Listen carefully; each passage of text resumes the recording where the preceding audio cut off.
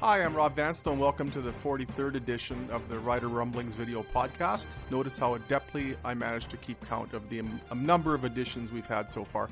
It was so difficult until I started attaching a player's uniform number to it and committing that to memory. So last week it was number 42 in honor of Eddie Lowe. This week, number 43, Ted Ernest. We lost Ted sadly late in 2018, 81 years old, as Hall of Famer, just a wonderful, wonderful man. So number 43, Ted Ernest, we're honoring him today.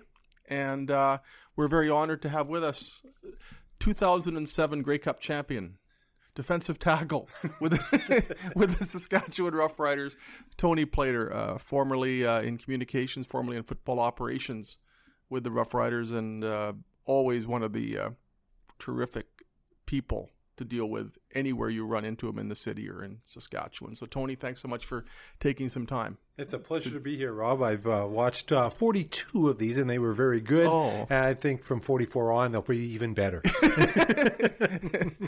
We've really sold this one, haven't we? Yes. We decided we're going to do a couple of theme shows back to back. This week's theme, and we advertised it a bit last week, is on favorite Rider memories, which is probably a documentary as much as it is a podcast. And then next week, we're going to talk about favorite Rider players. So this week, we're going to delve into the past. And Tony was so integrally involved with some of the really cool things we're going to talk about. So it's great that he's with us today to provide some firsthand recollections of some of the subject matter that we're going to be addressing. Last week, we put out a call for some Rider memories that fans wanted to share. We got a couple of responses. Drew Hunter sent me a note. Drew Hunter, the former U of R Cougars basketball player, former Luther Lions senior boys basketball coach, member of the legendary Regina Hunter family, not the Hunter brothers that sing. He told me a story about how they made a Grey Cup, a replica Grey Cup that weighed about 40 pounds, and they decided to really show it off the first home game after the 2013 Grey Cup, and so here they are going down the underpass near the stadium, and it rained a lot and they got flooded. So here they are at the bottom of the underpass, unable to get out with this 40-pound Grey Cup. And how do you move this thing? So we had to pass it up over our heads, one guy at a time, in order to get it up the ledge and over the underpass. This always reminds me of the insanity of the sports fans, and in this case, Rider fans. We would not be denied, and there was no going back. We would sit in the downpour with our Grey Cup, reveling in last year's title for at least one more game. I got another one from, where is it here? Kirk Winter. And Kirk, he talked about the 1989 playoff run in its entirety. And Riders had the Brian Walling draw play to beat Calgary. And then there was the miraculous, unexpected win over Edmonton, and then there was the classic Grey Cup. So I think all three games from 1989 are stories in and of themselves. So I knew 89 would come up pretty early. What are your memories of that, Tony? I was lucky to go to the Western Final. Oh, cool. What an amazing game that was. You know, we were the underdogs, and for our riders, the lovable losers for all those years, to come up and just punch the Eskimos in the nose was a great feeling. What a real high. And then the Grey Cup game, well, that's probably my second favorite Grey Cup game, 2007 being my first. The 89, thinking of, that Tony Champion catch, and then how we just battled back, and with Kent in the huddle, and then Dave and Glenn Suter with that game-winning field goal. It was just an amazing feeling that those type of memories and those feelings never leave you. I'm getting goosebumps just thinking about it now. Those are special moments in sports that we've been lucky to be part of. And it's been 30 years, and yet it is still so vivid. Oh, you can see the timeout, and I love the story about where Dave tells Glenn, talk to me about anything but football, and whatever they talked about, it calmed Dave down, and for us it looks like a chip shot, but the pressure that he had on him, it was probably very similar to what Paul McCallum had in that game against BC, but Dave was able to make the magic. In 2007, when you were with the Rough Riders for the Grey Cup victory, I decided to go stand on the very spot where Dave Ridgway kicked the field goal. And Dr. Bill Elliott took my picture standing on that very spot, which was kind of cool. And I looked at the uprights. And 35 yards, Dave Ridgway could have hit the kick that left-fielded blindfolded. I mean, it was Dave Ridgway with a pressure kick. It was going to happen. And but you look at the uprights from 35 yards away, and they look like a tuning fork. It's like that. That's not that easy to do. For Dave Ridgway, it's ho-hum. But add the pressure. I looked at it and just... I wonder what he was thinking when he looked at those uprights. Did he look at those uprights? That much easier kicks than that have been missed in pressure situations. And but the thing is, I've always wondered, this might be a bit of a tangent, what if he'd missed and it went for a single? Would people celebrate the single as much as the kick? Either one would have produced a Grey Cup championship. And the single was probably the easier of the two. Just hoof it. I think as Rider fans at that time, we would have taken anything. Anything. Yeah.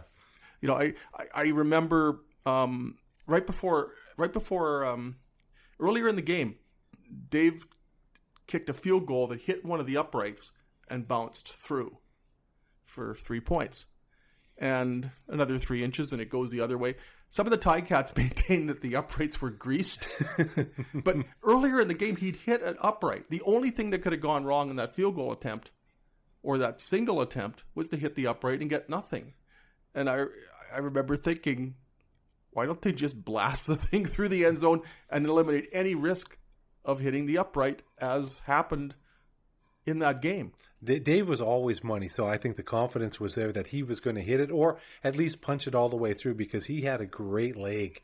And, I think everybody loves the idea of being a kicker because you don't have to do much at practice until that no time on the clock. Let's make that kick like the kid in Chicago. Yeah, who wants that job at certain times? The thing is, too, they called the timeout. Now it's fashionable for teams to ice the other team's kicker. The Riders iced their own kicker. Like, nobody could really figure out why John Gregory called the timeout there. Just to relax everybody, I guess. And all it did was create a situation where Dave's asking Glenn Suter to say, let's basically calm me down here, put my mind in a different place, as opposed to trot onto the field. Hamilton can call a timeout if they wish, but let's just kick the thing. I remember after the game, they were showing the highlight of the kick and asking John Gregory what was going through his mind, and they showed John jumping up and down, and he said, "Boy, did I get great vertical after the kick." Yeah, that was, and Gary Greger right beside him. It's like, okay, who is this guy? People started asking after the Grey Cup, who is that gentleman right beside John Gregory? Actually, it could have been a 33-yard field goal. They gotten the ball down to the 26, and then they tried to position the ball where in an ideal spot for Dave Ridgway to kick it, so they moved it back 2. So they lengthened their field goal attempt by 2, and then they called a timeout. Both of them would seem to go against convention, but it worked. That drive is something to remember. The way we marched the ball down. Kent was in total control of the field, and he was almost a calming influence. When you watched him walk to the line, and you saw his motions and his facial expressions, there was no way we were going to lose that game. No, Kent was. And I saw it when he was a coach in 2007, where, I would never bet against Kent Austin. He's just got that magic with him. And you feel that presence of, I'm going to get this done and I'm going to make it work. I just remember his presence in the field that day, even walking toward the line of scrimmage or walking toward the huddle. It was almost marching. He was so in control. And you have to remember, at that point, it wasn't a foregone conclusion that Kent Austin was the Riders' undisputed number one quarterback going into that game. That's right. He wasn't Kent Austin just yet. That game made him Kent Austin. That's right. Tommy Burgess came off the bench against Edmonton and got us to the Grey Cup. And there was even a debate going into the week who should start, because Kent had hurt a knee against Edmonton, and John Gregory decided early in the week that it was going to be Kent Austin. And it was appropriate the next year that Tom Burgess got to win a Grey Cup with Winnipeg too. That was great to see because he always felt sort of, as much as he felt a part of the 89 team and as much as he celebrated, he wasn't the guy in the Grey Cup game. The next year he got to be the guy, and he was the offensive MVP in 1990 with Winnipeg. So I'm glad he got that moment because he was a terrific person. He was a great terrific person. When I got a chance to work with him when he came back, and you're right, first-class guy. He really cared about his teammates, and he put in a lot of effort. So it was good to see him have some success. I would be remiss if I didn't ask you about 2007. You saw that with a clarity and with a proximity that most people can only dream of. What are your recollections when you think of, I guess, not only that game, which wasn't really that good, but that season, which was magical? It was a great game. As I look back on it now, it was a great game. I remember a couple of things. The one, when Andy Fantuz scored the first touchdown, he had the ball in his hand like a loaf of bread. And was like, around. Put that damn thing away. I know. It was funny because I think everybody had the same thought. Put that ball away. But he had such big hands that it was wrapped around. And the other thing was... that the presence, I was standing on the sidelines, and to watch Kent again being in control and being able to keep Carey in control as well. And, they did enough to win. And I guess my contribution to that win was I was the person that got to hand the lineup into to the CFL officials, something that Eric Tillman and I went over for about 2 hours to make sure that everything was correct. And, it was a piece of history for a Saskatchewan kid to grow up and be part of a championship with the Saskatchewan Roughriders. It was really an honorable moment for me. And as we've seen, the importance of handing in the roster is not to be discounted. It cost the Roughriders a player last year when they were in Edmonton because they handed in an incorrect roster. And a couple of years earlier, BC had... left Paul McCallum off the roster, and he wasn't able to play in the game. So absolutely that going through to make sure the import, non-import starters, numbers, and names are correct is it's a very important job. No doubt. I mean, you're a testament to the excellence that can be demonstrated in such situations. Yeah, I'm going to take credit for the game. Hey, people would certainly remember your name if you'd handed in the incorrect roster. It's like being an offensive lineman. Nobody knows who you are until you get caught for holding on and they have to bring the touchdown back. What do you mean Kerry Joseph isn't playing today? Yeah. Kerry gets a bit of a bad rap for that game. People say they won. I've heard it said that the Riders won the Grey Cup in spite of Kerry Joseph that day. He threw the touchdown pass to Andy Fantuz at a crucial juncture. He rushed for more than 100 yards that day. People kind of forget that, okay, the passing wasn't the greatest. He was 13 for 34 with an interception and a touchdown. But 100 plus yards rushing, that's pretty huge. And the guts that Wes Cates showed as well, playing with a broken foot. Wes Cates is one of my all-time favorite players. What people don't realize about Wes Cates is his skill set as a blocker. He made so many plays as blocking that allowed Kerry to get the job done.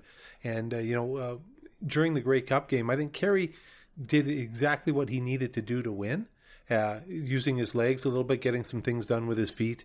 But Winnipeg was a good team. They had a very strong defense, and they schemed well against us. I've heard it said, too, that Winnipeg wins that game if they had Kevin Glenn. It's a hypothetical. You never know. I've said in rebuttal to that, okay, Winnipeg didn't have Kevin Glenn, but the Riders didn't have Matt Dominguez, who was leading the league in receiving yards at the time he was injured in Winnipeg in the Banjo Bowl. And so his stats at that point were better than Milt Stegall. So if you take Milt Stegall out of the Bombers lineup, it's the equivalent of the Riders losing Matt Dominguez for the Grey Cup. They ended up starting Michael Palmer, Corey Grant, and Yo Murphy in the receiving corps that day, along with DJ Flick and Andy Fantuz. So that's not a great receiving corps. It would have been if they'd had Matt Dominguez. So yeah, the Bombers didn't have Kevin Glenn. Riders didn't have their best receiver. Yeah, and that makes a big difference, as you know, because you're able to take away those two key receivers with Flick and Fantuz. I think that's what made Getzlaf such a priority with the Saskatchewan Roughriders, that he was a really good go-to third guy. Yeah. And he, you could double up the first two guys, but then Chris had the ability to get open all the time, and that's what made him such a success. I used to watch Chris Getzlaf. It's easy to watch the ball. I used to watch Chris Getzlaf run patterns. I loved watching his pass patterns. He was such a perfect route runner. He could do so much even with a wink or a nod or even a head fake. He ran just absolutely amazing patterns, especially that corner pattern. I used to just take time out of games, and if it was a passing situation, I'd just watch Chris Getzlaf. I might end up missing the whole play if they went to Dressler or Fantuz or somebody, but I was always a fan of watching Chris Getzlaf run pass patterns. I thought it was absolutely artful. He was very dedicated to the game. He was a professional on and off the field. And his draft year, the Regina Ram coaches, to their credit, said that Chris Getzlaf is the best receiver in the draft. Somebody needs to take him. He may not be ready today, but because of his work ethic and his abilities, he's going to be a CFL All-Star. And they were absolutely right. The trade to bring Chris Getzlaf from Hamilton to Regina, that trade would not have happened if Getzlaf was not part of the deal. That was the Corey Holmes for Jason Armstead. And it was funny. That's you talk about memories. That was one of my memories. Eric and I went to the airport to greet the players because we thought Corey needed a ride to the Luther College where he was going to stay. Little did we know the fanfare. I don't know if you were at the airport. I was there that night. And there was so many people there. They had their Corey Holmes dusted off jerseys. They had signage, and they were all there for him. And over on the other side, Chris's family was waiting for him. So it was kind of cool that we had the two components that were going to bring us championships. I remember Chris coming down the stairs, and I interviewed him that night. And it was like there was really no competition for his time at that point other than immediate family. And I remember Eric Tillman saying at the time of the trade, there's a lot of talk about Corey Holmes. There's a lot of talk about Jason Armstead, but the key to this deal is going to be Chris Getzlaf. And I remember a Rams coach telling me just after the CFL draft that year, I think it was the one in which Chris Bauman went number one. Chris Bauman from the U of R Rams. And one of the Rams coaches said, Chris Bauman isn't even the best receiver on the Rams. It's Chris Getzlaf. Yeah, and well, didn't that prove to be true? Very, very true. And he was sure-handed. You could go to him in clutch situations. The quarterbacks loved him because they knew that if the ball was going to him, he was going to catch the ball. And he had a deceptive speed and quickness where he could get away from somebody and take it to the house. And we saw that on many occasions. So your favorite Rider game be the 2007 Grey Cup? It is. The second one would be the 2007 Labor Day Classic where Kerry Joseph did the draw play at Sam. Getting some emotion in my voice. That was an amazing game. What stands out?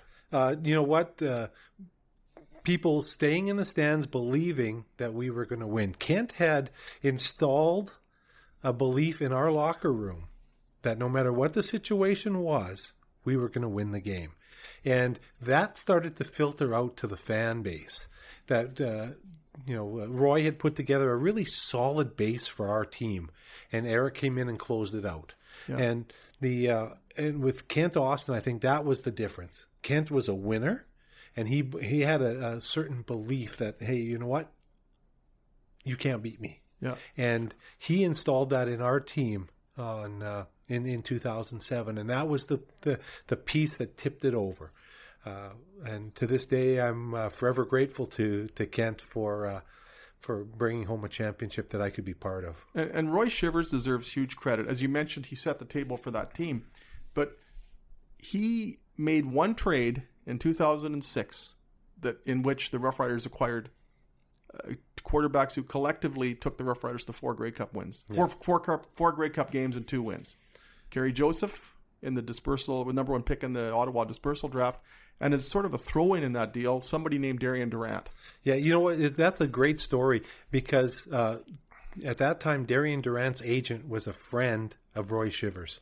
And he said, hey, you got to get my kid over there. You got to get my kid over there. So Roy worked that deal. Wow. He trusted his friend to say, hey, this kid's got a ton of talent. He just needs some time to develop. You need to bring him over. And you're absolutely right. I don't think Roy gets enough credit for the pieces that brought 2 championships and a lot of winning seasons, and really set the organization apart from other teams in the CFL. As you know, Darian's had a wonderful career in Saskatchewan, and he did a lot of great things both on and off the field. A character guy, and Roy was the person that brought that character to Saskatchewan, and you're right. He made the deals to get Armstead and Kerry Joseph. He traded some draft picks to make that deal happen with Hamilton. But to get 2 quarterbacks in one trade, that's really amazing. Yeah, if you take a look, that was just an absolutely crucial move. Yeah, and there's teams in all leagues that are looking to find one quarterback, let alone get 2 people that will help you today. Yet have that confidence that Kerry Joseph had to help the young guy along, right? So they had a great relationship, and you could see that as the seasons progressed, Darian took that, hey, I'm going to help the young guys. When he was hurt, he was able to help our young guys a little bit as well. A bit of a tangent. If teams don't fold, how many Grey Cups have the Rough Riders won? If the Montreal Alouettes don't fold right before the 1987 season, there's no Dave Ridgway returning to Saskatchewan. There's no Dan Rasevich. The Rough Riders benefited mightily from the folding of the Montreal Alouettes, and they benefited mightily from the folding of the Ottawa Renegades. So thanks to those foldings, Darian Durant, Dave Ridgway, Dan Rasevich, and Kerry Joseph. Yeah, you speak of Dan Rasevich. Was there anybody more fearless on special teams than Dan Rasevich? He was a super Dave Osborne of the Canadian Football League. He wouldn't even tell you. His arm would be hanging down, and he wouldn't even tell people he was hurt. He'd be out there. He was a good community guy as well. With the Rough Riders, I did a lot of community organization, and he was one of our leading guys. And and a great teammate. People loved playing with Raz because they knew that they could count on him, and that his effort was going to be all out every time. There was no quit. Oh, and there still isn't. Anything he does, whether it's doing things to help childhood cancer. I mean, he's just as devoted to that now as he was to playing football. I did a story on Dan a couple of years ago. I sat down with him one day and I looked at his hands, and a lot of his fingers looked like pass routes. And I said, "Can I do a story on your hands?" And we went through finger by finger. I think there's 2 of them that weren't.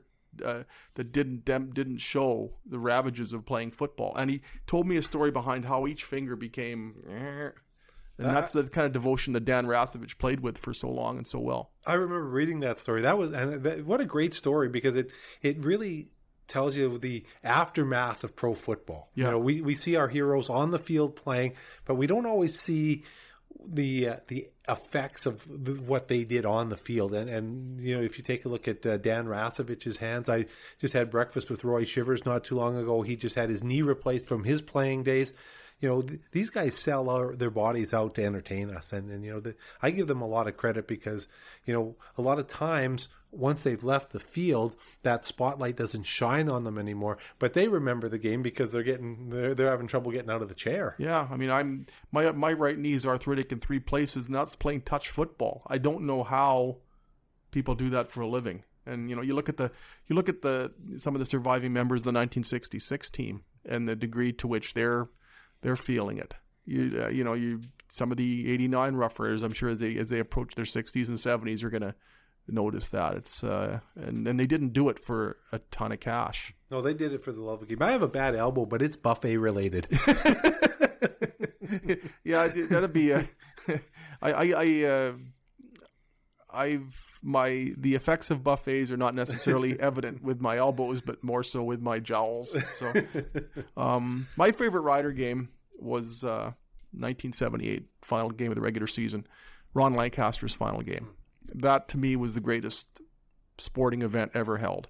Meant nothing to the Saskatchewan Roughriders in terms of the standings. They were going to finish dead last, regardless, and meant nothing to the Edmonton Eskimos because they clinched first place in the West. But the week before against Winnipeg, Ronnie had been booed in his final appearance at Taylor Field. He threw a couple of interceptions late in the game after coming in to relieve an ineffectual Larry Dick. And Larry Dick had started the game because Ronnie had already said he was retiring and they wanted to groom his successor. So Larry Dick starts, doesn't play well against Winnipeg. Ronnie comes in, plays even worse, gets booed. It was awful. The next week, Riders are in Edmonton, and my mom and I boarded not filled to capacity Dash Tours bus to Edmonton. And Larry Dick started again, actually played pretty well, but the fans wanted to see Ronnie. And there were signs thanking Ronnie. And in the fourth quarter, the Eskimos fans started chanting, "We want Ronnie, we want Ronnie." And there was about 30 of us in the end zone also joining in, but we were drowned out by tens of thousands of Eskimos fans who had similar sentiments. So they put Ronnie in. And not long after that, he throws a touchdown pass to Joey Walters. Bob McAreedy's convert put the Riders ahead 27-26. Jim Germany fumbles. Riders recover. Ronnie marches him down again, completes the final pass of his career to Brian O'Hara. And then Ronnie snuck in for a touchdown that was an insurance major. And not long after that, Bill Baker sacked Warren Moon. Bill Baker also playing his final game for a safety touch. And I just thought it was just the perfect way for Ronnie to go out. Just one more comeback, one more kind of finish for which he was known. And especially when you contrast that to a week earlier at Taylor Field, which was so sad. The Riders could win 20 more Grey Cups in my lifetime. They could have 20 more games like the Labor Day game in 2007. I doubt that they will. But nothing for me will top that 1978 game at Edmonton. The Ronnie's last game to me was storybook, and it was beautiful and it was appropriate. And I still get goosebumps even thinking about it. And I was 14 years old, and I'm so glad I was there. That was just beautiful. It's amazing that we have players like Ronnie Lancaster that have done so much for this organization, yet we have a group of fans that will boo at those situations. It's sometimes I don't think we see the big picture. No, because they booed him as a coach and they booed him as a player. That's why he never came back as a general manager. Larry Mueller tells the story that he wasn't going to let him boo him as a general manager as well. So some of my best memories of working with the Rough Riders over the 16 years are when Hamilton or Edmonton would come in and Roy Shivers and Larry Mueller and Ron Lancaster and myself would be sitting in their office, and they would be trading stories back and forth. And Larry goodness. and I would be laughing so hard just because of, well, you know how they are, what great storytellers they were. I learned a lot from those two gentlemen. Oh, can you imagine? You were the fly on the wall. Oh, there. Yeah. Ronnie had a great quote. He said, It used to be said that in Saskatchewan, the wind blows in the winter, spring, and summer, and Lancaster blows playoff games in the fall. That was Ronnie saying that. Oh, he was a funny guy. I miss Ronnie every day. Yes. You would have had an interesting look at things with Bob Hughes, Oh. right? In Chaos by the Creek, your mentor, he had a great way of writing about the Rider situation. And my understanding is that they were really close friends. They were best of friends. And one time somebody asked Ronnie, Bob just ripped the Rough Riders. And somebody said to Bob, Ronnie, why do you still talk to this guy after he just finished ripping him? And Ronnie said, if I'd played better, he wouldn't have had to write anything. There were times when there was a little bit of friction over that, but nothing that was enduring. They both understood where each other was coming from. They were absolutely dear friends. And I remember Bob the day Ronnie died, and it was so. I'm not sure Bob ever got over that, and sadly we lost Bob 5 years later. Two sports icons in Saskatchewan. The third one would be George Reed, and it is so honorable to have him back in the province and all the work he's done since he's been back. It's sad that he had left for so long. But for him to be back now and be the crown jewel of the Rough Riders, that he's such a classy man. He does so much good work for Special Olympics and other charities. It's a real honor to have gotten to know him a little bit and to have a chance to talk with him. Oh, he's amazing. It wasn't long after Ronnie died that George moved back here. It was at the start of 2009 that George and Angie moved back here from Calgary, and George just picked up where he'd left off. At one point, he was involved with 47 different charities or community organizations. That's amazing. While he was playing, and on top of that, he was working extensively with the CFL Players Association. I mean, just absolutely tireless. And I don't know if people realize what a great sense of humor he has. No. I was actually in a meat smoking class at Smokin' Okies, and George and Angie were taking the same class, and we had a hoot. He was a lot of fun. Oh, it's an understated wit, but Yes. it's there, and I just cherish every chance I get to sit down with George, and I've milked it so many times, and just sat there, and it's just, Queen Elizabeth could come down and sit right next to me, and I probably wouldn't be as in awe as I am every time I chat with George. And it was the same way chatting with Ronnie. I could never get past that. His personality just enlightens a room. You know, he takes, to this day, he takes time to talk football or whatever you want with him. You know, and that's a lot of, I give him a lot of credit for that. And he's so patient with people. And I remember on a couple of occasions he signed autographs as part of the Razor Reader Sports Memorabilia Show. And the first time I asked him if he could spare an hour to sign autographs, and he goes, no. And you talk about his wit, and he goes, no. And I'm kind of gurgling on the end of the phone. I go, George Reed said no? Like, you don't want to take it for granted, but George Reed is famous for saying yes. So anyways, I make the request, and he goes, for an hour, and he goes, no. And then there's silence, and he goes, I'll do 2 hours. And then he did 2.5. And when he walked into the room without anybody saying George is here, as soon as anybody saw him, everybody stopped and gave him a standing ovation. Who else can do that? Who else who lives in Saskatchewan right now could get a standing ovation just by walking into a room other than Tony Plater? You. Just stand up to leave. It's an evacuation. It's, we've had a lot of really interesting people come through the Rough Rider organization. You know, some of my favorite coaches, my all-time favorite coach is Ken Austin. Second is Cal Murphy. You know, I know that you had to work with Cal. Loved it. And Cal was always, there's a man with a great sense of humor. Oh. And hardworking, and, we were lucky to have Cal, and some of the training camps we had a lot of fun. He's phenomenal person, but and a good coach, but even a better person. And third was Don Matthews. I only got to spend 6 months with Don Matthews. I started in September, and he left at the end of the year in '93. I learned a lot from Don. Confidence, ability to, hey, we're going to win. I think he helped shape Kent Austin somewhat that same way. And his ability to say, what I loved about him as a coach, things were black and white. We're going to do this, and we're not going to do this, and he never wavered. As you know, there were times where things would change during a season where a coach would say, okay, we're going to do this and not do that. My all-time favorite Don Matthews story actually included the media. He said, Tony, I need you to call a media conference at 1 o'clock and have them come to the President's Lounge, and I'll be in there. So at 12:50, I see him walking out the back door. I go, hey, Coach, we got about 10 minutes. They can wait. I'm going for a haircut. And I never covered the Riders when Don Matthews was here. I didn't start writing about them until '96, when I really ruined your life for a few years.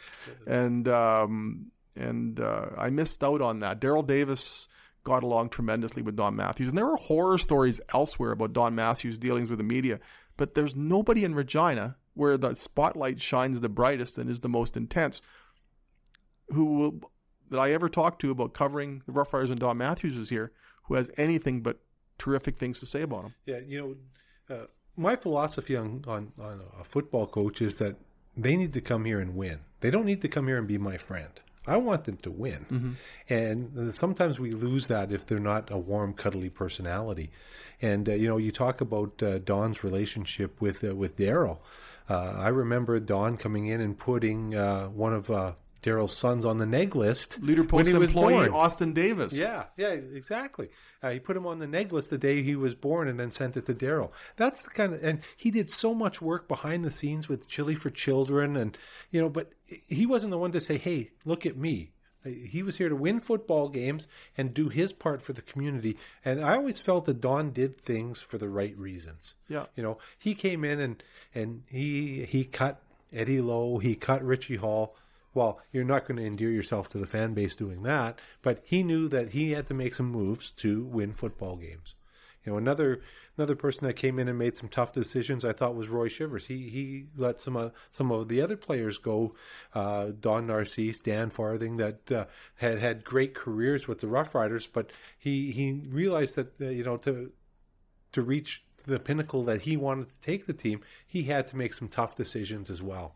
And, Chris Jones faced that coming in here. One of his first moves, or two of his first moves, farewell Weston Dressler, farewell John Chick. The following year, Darian Durant was traded.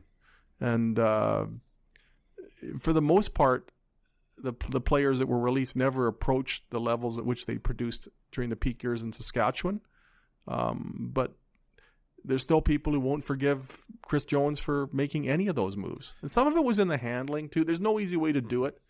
But sometimes you just don't build yourself much of a safety net if you handle things in a way that displeases the fans. Whereas winning is the bottom line, but I think at times if you do some things to really show that you're committed to the community and that you care and that you're sincere, you can overcome a setback or two. And I point to Ken Miller. How many coaches who lost a championship game in the manner that Rough Riders lost the 2009 Grey Cup final would have even been around the next year? Can you imagine if an unpopular coach had been the losing coach in the 13th man game? Goodbye. They probably wouldn't have even let him fly back with Calgary, from Calgary with the team. But Ken Miller was such a tremendous guy and left such an impression on people that he was applauded after that. And he coached the team for another season and a half after that. That could have been a career ender for some coaches, but because people got to know Ken Miller and they knew he cared and they knew what a good man he is, that bought him, that was a huge mulligan. An unpopular coach. Can you imagine the vilification that would have taken place after the 2009 Grey Cup? You're right. They wouldn't have let him back into the city. We'd have built a wall. Mexico will pay for the wall. And you're right about Ken Miller, a first-class guy. A couple of funny stories that I have about Ken was that after 2007, the Grey Cup, when we got Christmas cards made with the Grey Cup and the team picture, and I was the printer had delivered them, so I was taking them to the coaches so that they could send them to family and friends. And I said to Ken, "Hey Ken, I got some Christmas cards here, Grey Cup with championship Christmas cards for you to send to some of your friends." And he goes, "I think I'm going to send them to some of my enemies too." And the players had such a respect for Ken and what he stood for.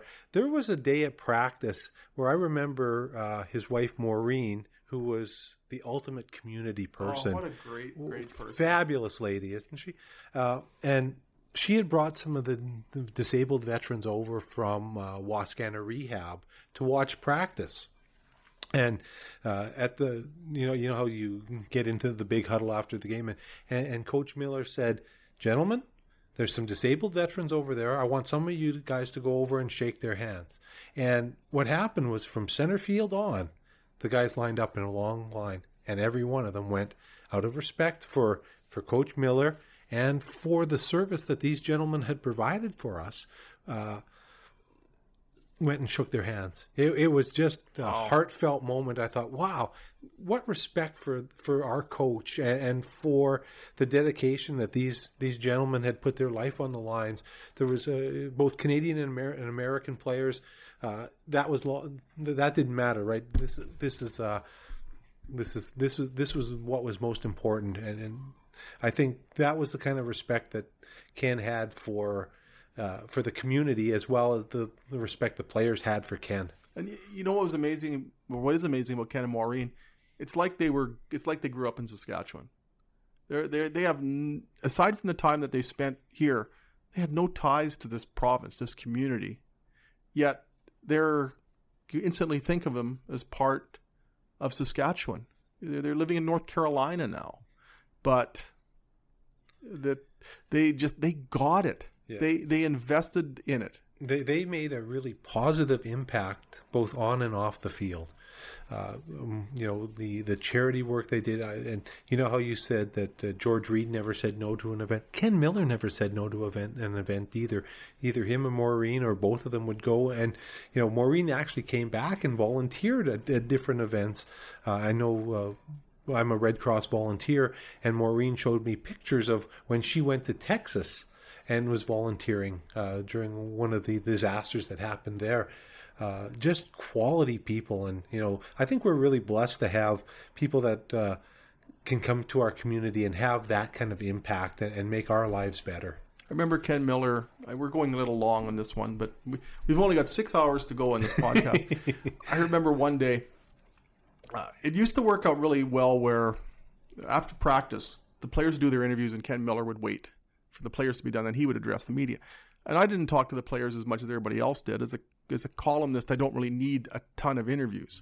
And I'd leave it, the beat reporter needs the interviews more than I do. So I'd do an interview or two maybe, and then Ken Miller would be sitting by himself on the bench. So I used to go over and chat with him. And generally, it would crack me up. And one day he told me this story about this letter he'd received regarding Darian Durant. The letter had been mailed on a Thursday, and this fan absolutely ripped Darian Durant to pieces. Just awful, should not be playing, terrible quarterback. You name it that could be negative, he said it. So the letter was mailed on a Thursday. It arrived on a Monday. Darian Durant had thrown for like 400 yards and 3 touchdowns on a Sunday. So Ken Miller tells me about this letter that he'd received, and you could just tell he was just itching for a premise to broadcast this. So we had this little chat off the cuff, and then the scrum begins with Ken Miller, and everybody asked the question. And right at the end, I said, Darian had a tremendous game on Sunday. Do you have a kind of a feel for how the fans are responding to the way he's playing? Well, Ken Miller had one of the great spiels of all time in Rider coaching history telling this story. And it was the easiest call of my life. And he'd sort of planted it with me before. Just a wonderful man. I still am lucky to be able to keep in touch with Ken and Maureen every now and then. He's a great artist. I don't know if you follow him on Facebook, but he actually shows some of the artwork that he does. Very talented man. Yeah. Very talented. As are you, Tony. It was a pleasure to be here. Is there anything else you'd like to add? I think that this is a great way to share Rider memories because we were such a historic team. And the work that you do with this podcast is awesome to bring back those memories and keep the past alive. Because I think a lot of times that we play in the moment now. Yeah. Right. And it's about the 2019 Rough Riders or the 2018 Rough Riders. But for them to be on the field and play, we have to go back and remember the people that helped with the telethons, the people that helped build the team up. And so I really appreciate you doing these type of things and sharing your knowledge of the organization. Well, and I'm looking forward to your new book. Yes, comes out in September. Will be remaindered in October probably.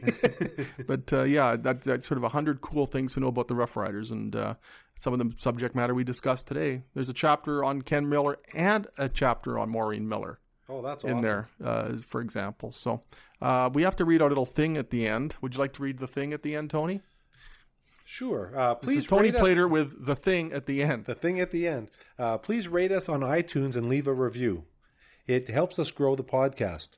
If you'd like to send us a question, you can email Rob at rvanstone@postmedia.com. That's rvanstone@postmedia.com.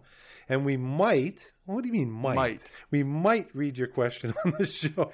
I think he should read your question. How enticing can that be for people? We might read your question.